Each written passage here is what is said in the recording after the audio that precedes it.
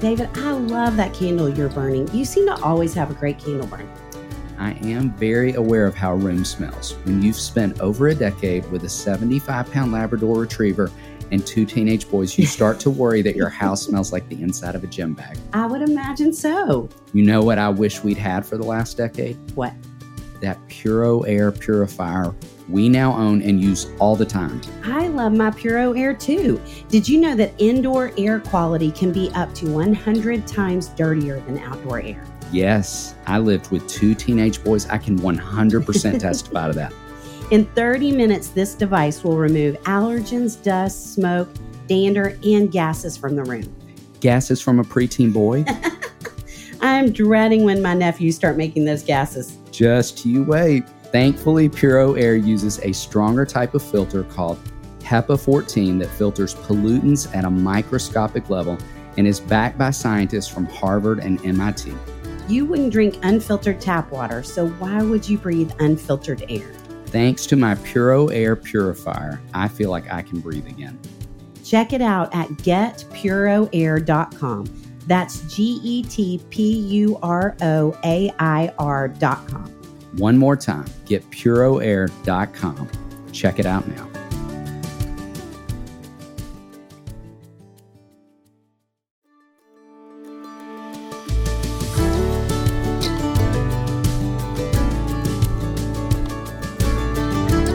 Hey friends, welcome to the Raising Boys and Girls podcast. I'm Sissy Goff. And I'm David Thomas. And I'm Melissa Trevathan. And we're so glad you joined us for this conversation.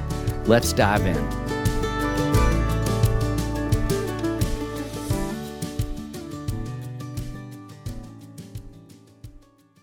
We have 2 amazing friends with us that we're just losing our minds are here. Tell them a little bit about who's coming.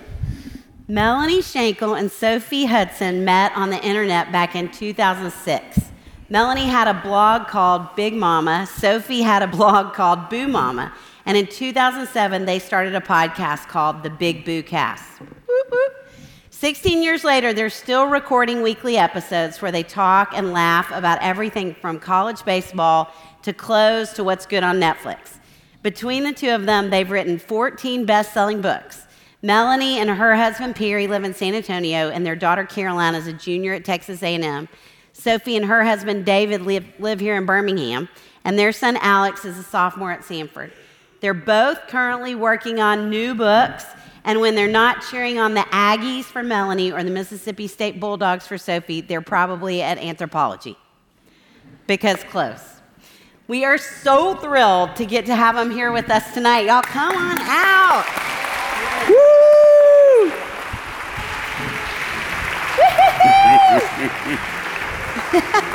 Y'all are the best.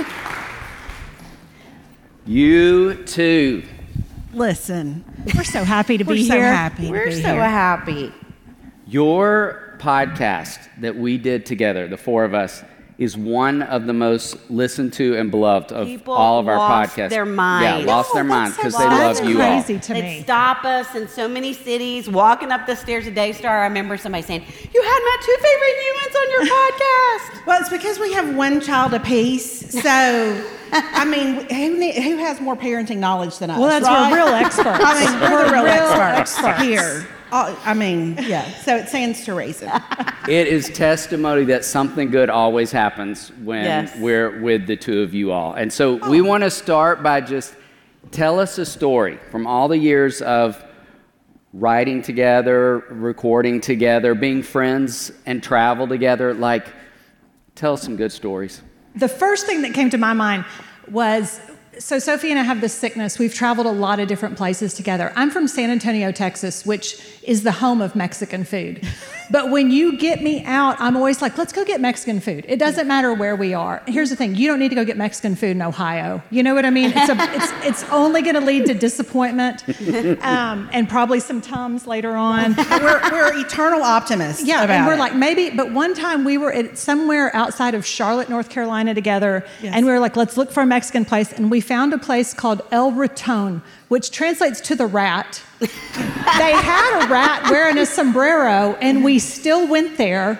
It was the worst experience. It was terrible. I've never seen more lettuce on a plate of nachos. I've never seen more lettuce involved in Mexican food. Warm lettuce. It's delicious. Yeah. It stands as to me, that's a testament to how optimistic we are that we continue, because anywhere we go, we continue to think, let's go get Mexican food. Yeah, for sure. It'll be great.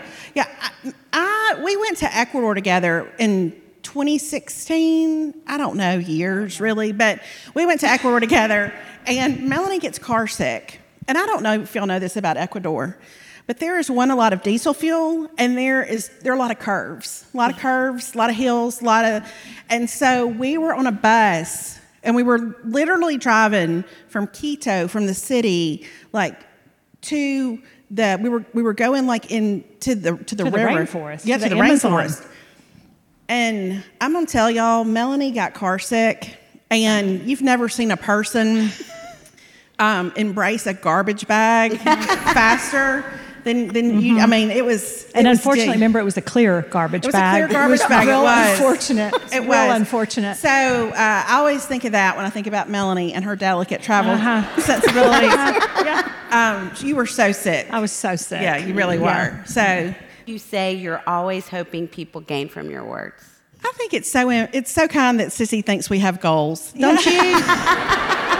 That's so sweet that you think that we have a goal. Yeah. I think our thing has always been nobody's going to accuse us of being overly ambitious, y'all. We started our podcast in 2007, and we just got to 350 episodes. There were years where we literally recorded one episode, mainly because my internet would quit working, and I was like, it's going to be hard to call AT&T, and I can't deal with that. But I think our thing has always been that if we can make people find the lighter side of life, there's so much that's heavy out there, and so much of what Sissy and David are talking about. I mean, there are 1,000,001 things to feel anxious about and to be so worked up. And if we can kind of make people laugh or see the lighter side, or just to take a minute to think about something that's not, presidential elections or pandemics or whatever, then that's kind of what we want to do.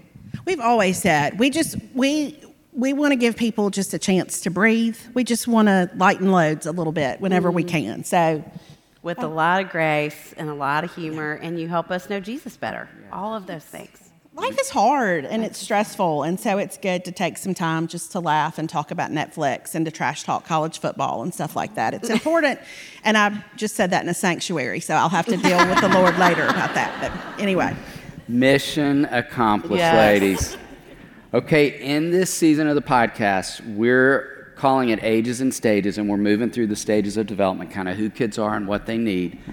So we want to hear about your favorite stage of growing up and why. But first, to illustrate the Ages and Stages season, we've got a photo we want to share, folks, of your growing up, and if there's any explanation needed to go with that.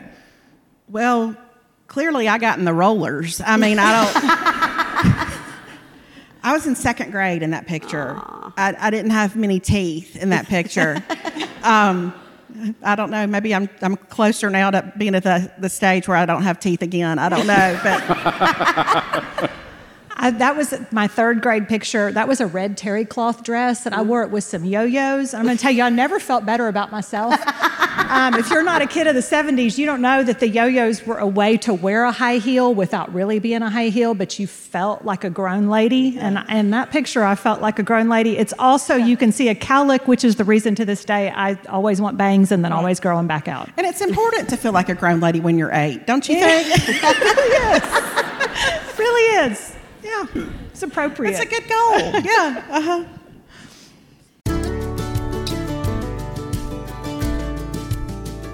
David, did you get your taxes finished? What did you say? What are you eating? Okay, I am obsessed with these new Chipotle barbecue kettle chips. Will you share? I would have, but they are all gone. Where'd you get them? Thrive Market. How much do we love Thrive Market? I could record an entire podcast about that topic. You know who else loves Thrive Market? Patches. She loves the surf and turf meaty littles from the Honest Kitchen. I love that Patches has a surf and turf situation going on. From pets to kids to grown-ups, everyone can find things they love at Thrive. Thrive Market is my go-to for all my grocery and household essentials, and the convenience of getting everything online then quickly shipped to my doorstep is a huge time saver. I love that Thrive Market carries brands with the highest quality ingredients and sourcing methods. They restrict hundreds of ingredients across their food and cleaning categories, and I can use their on-site filters to suit my lifestyle needs. Whether you're looking for organic kid snacks, low-sugar alternatives, or gluten-free pantry essentials, you can curate your own shopping experience with a few clicks. And as a Thrive Market member, I save money on every single grocery order. On average, I save over 30% each time. They even have a deals page that changes daily and always has some of my favorite brands. David, how much did you save on your last order? I saved $32. I saved over $12.67. How much did Patches save? A lot. She's ordering more than I am. You got me hooked on ordering frozen foods. I got salmon, bacon, and pork this month. Something else I love is when you join Thrive Market, you are also helping a family in need with their one-for-one membership matching program. You join, they give. I love that too. Save time and money and shop Thrive Market today. Go to thrivemarket.com/RBG for 30% off your first order plus a free $60 gift. That's THRIVE market.com/RBG. thrivemarket.com/RBG.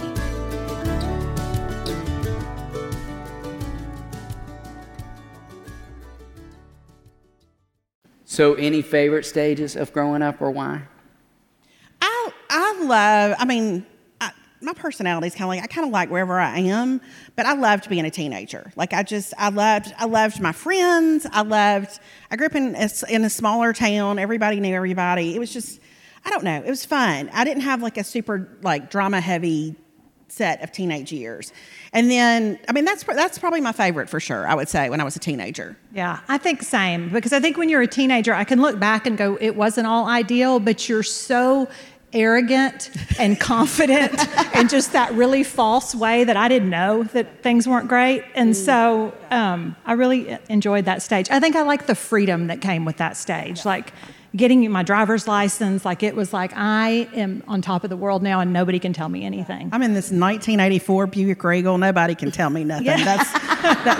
That's what we were dealing with. Mm-hmm.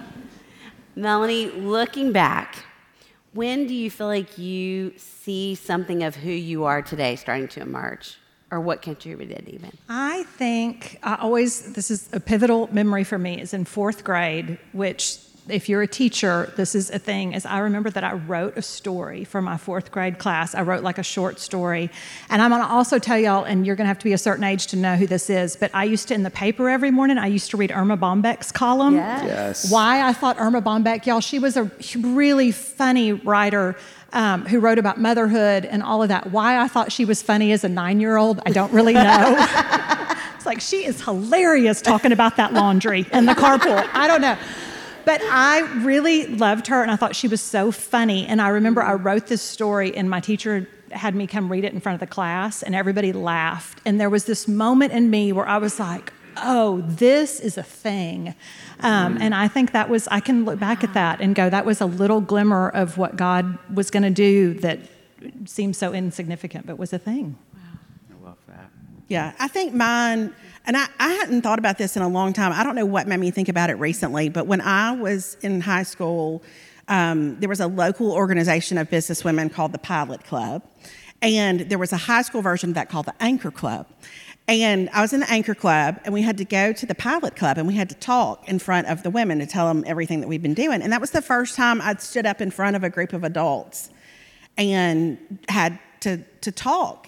And there was something about it. I was scared to death. And then when I did it, there was something about it that felt so natural to me. Wow. And I loved it. And I thought, this is weird how much I just enjoyed talking to all these women in their 50s, but I really did enjoy it. And that proved to continue to be the case all through college and then, as I got older. So love it. Wow. Okay, Sophie, what would you say is something you needed from your parents or something your parents did that really made a difference? All right, I want to preface this by saying that I'm the youngest in my family. I'm the youngest child by 10 years. And then my sister is 14 years older than I am. So there's a part of me that says, by the time I came along, my parents were real tired. They were so tired. I mean, they thought they were done. They had a son who was going into 5th grade, and guess what? Hey, so there was that. And it was also the 70s. And listen, y'all, we were not precious in the 70s. I mean, I rode my bike on a highway, no helmet. But I think that's part of what I look back on. I'm like, my parents, listen, they had no agenda where I was concerned. They weren't trying to craft a reputation through me. They weren't living vicariously through me. Like, they were just content to let me run around in the front yard in my one-piece swimsuit and do cartwheels. They didn't, they were not, there's a level of intensity now to parenting. It just fell all the way out, Melanie. It's really been a struggle. It's really been a struggle. So there, I bought it today at the pants store. I felt real good about it, and I just anyway. All that to say, they let me be me, and they weren't trying to shape me into something I was in no way really a reflection of them, other than the fact that they had certain expectations about how I was supposed to treat people. But other than that, it's pretty much just, I didn't feel any pressure as a kid at all, like none. And that's kind of remarkable now, having been a parent, that I just didn't feel any pressure at all. I love that. So is it my turn? I think for me, it's funny, I was just kind of telling y'all backstage, I think my childhood was very traumatic, feels harsh. It's accurate. Yeah, well, but my parents got divorced when I was 8. So I think one of the things, I will say that with my dad, he never failed to keep showing up. And I think that there again, that was in the 70s, and I think it would have been so easy. I don't think I appreciated until I got older or how easy it would have been for him to check out and how many dads I watched check out. But the fact that he continued to show up even when it wasn't always easy and he had to navigate a lot of landmines, and the fact that now I look back and I'm like, my dad literally called me every night of my life until I graduated from college. Wow. He just always stayed engaged. And I can look back and go, man, there were a lot of reasons for that, but he didn't check out. I mean, he stayed present, and I think that was huge. Yeah, I would say that about my parents too. They were so consistent, just steady. Golly, they were steady. They were not perfect, but they were steady. And I think all three of us knew that we could count on them, and that's huge. That's huge for your kids to know that they can count on you, so...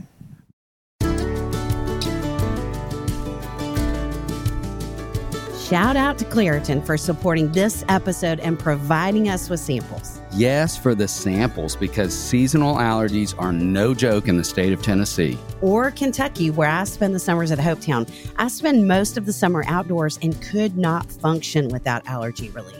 Luckily, for those of us who live with the symptoms of allergies, we can live Claritin Clear with Claritin D. This double action combination of prescription strength allergy medicine and the best decongestant available relieves sneezing, a runny nose, itchy and watery eyes, an itchy nose and throat, and sinus congestion and pressure with ease. You just described my exact state in waking up, minus the need for coffee. I've been taking Claritin D for my allergies for years, and it's been an absolute life changer. I can be outside with the kids at camp without my eyes watering like a fountain, and I can speak without feeling like a frog has jumped into my throat. But at Hopetown, a frog could jump into your boat or your bed, and Claritin can't really help with that. That's true, but they've got allergies covered. Ready to live life as if you don't have allergies? It's time to live Claritin Clear. Fast and powerful relief is just a quick trip away. Find Claritin D at the pharmacy counter. Ask for Claritin D at your local pharmacy counter. You don't even need a prescription. Go to Claritin.com right now for a discount so you can live Claritin Clear. Use as directed.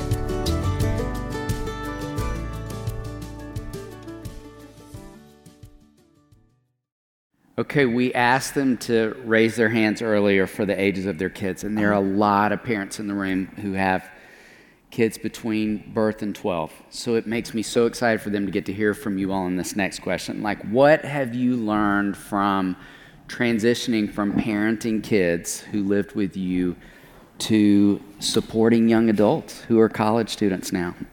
What wisdom would you offer in that space?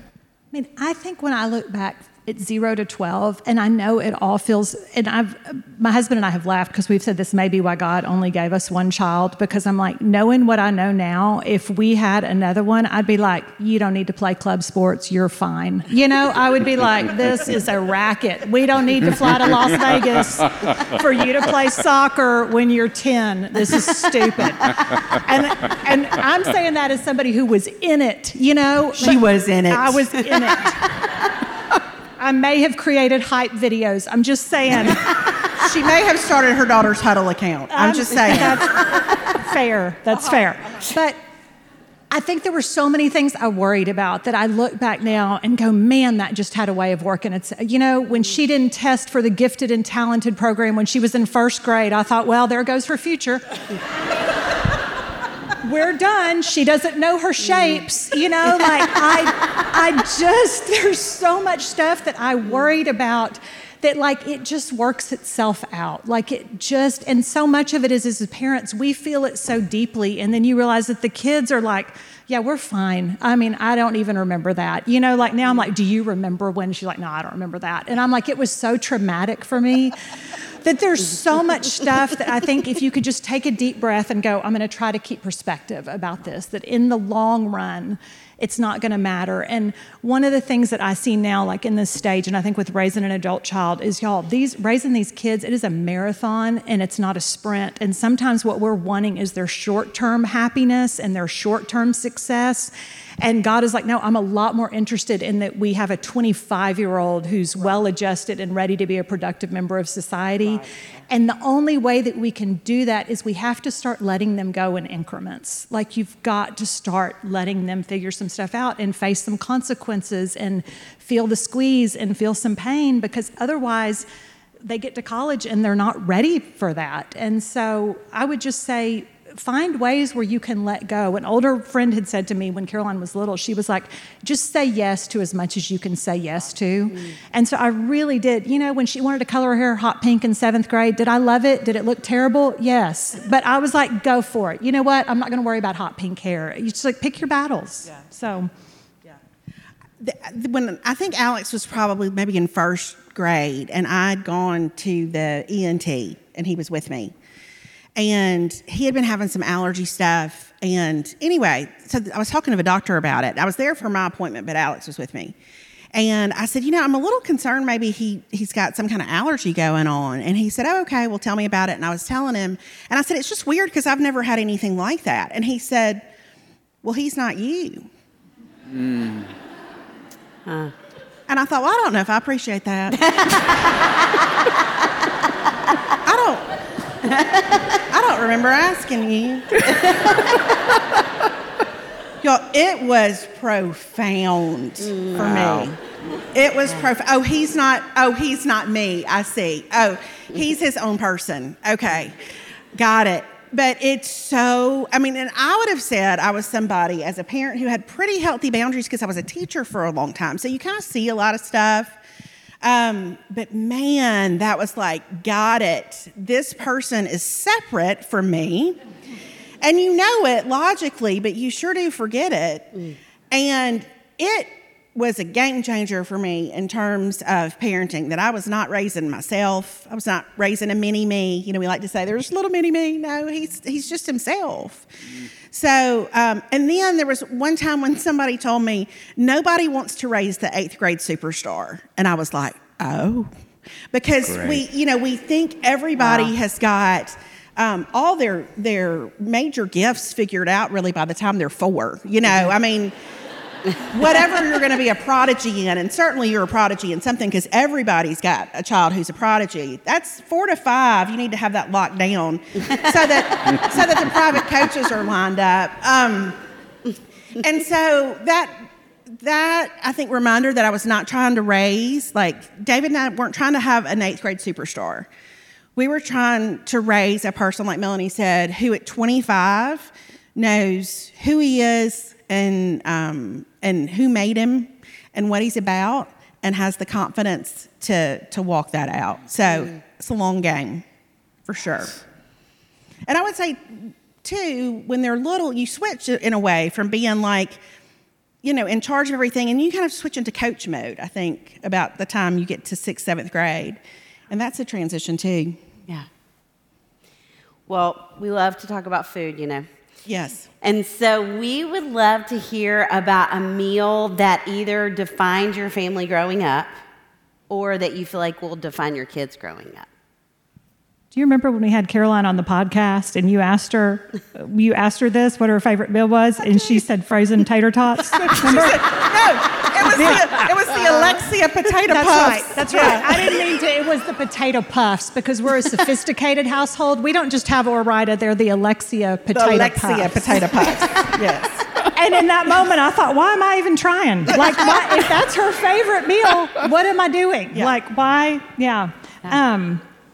I think for me, my dad's side of the family is Sicilian. And so I think about my defining meal growing up is that my grandmother on that side, my Mima, did Sunday spaghetti every Sunday. You went to her house and that's what you had. And she put it on the stove starting about 6 a.m. and it would cook. And then we would all eat. And that meal to me is still just like my defining, like, comfort food meal. So, and she took that recipe to her grave. So I can come close, but I don't know how to make it like she did. So, yeah. I think with us, because my mama was a great cook, my daddy always had a huge garden. And so in the summers especially, it was always fresh vegetables, always. And so I think as a mom, I always wanted to have a kid who liked vegetables. I know that sounds weird, but like, we just loved them growing up. So that's probably the favorite thing, is if I just cook a bunch of vegetables, and it doesn't hurt if I fry some chicken. Usually that's a good thing. But yeah, just home cooking in general, I think has been something we've enjoyed. Love it.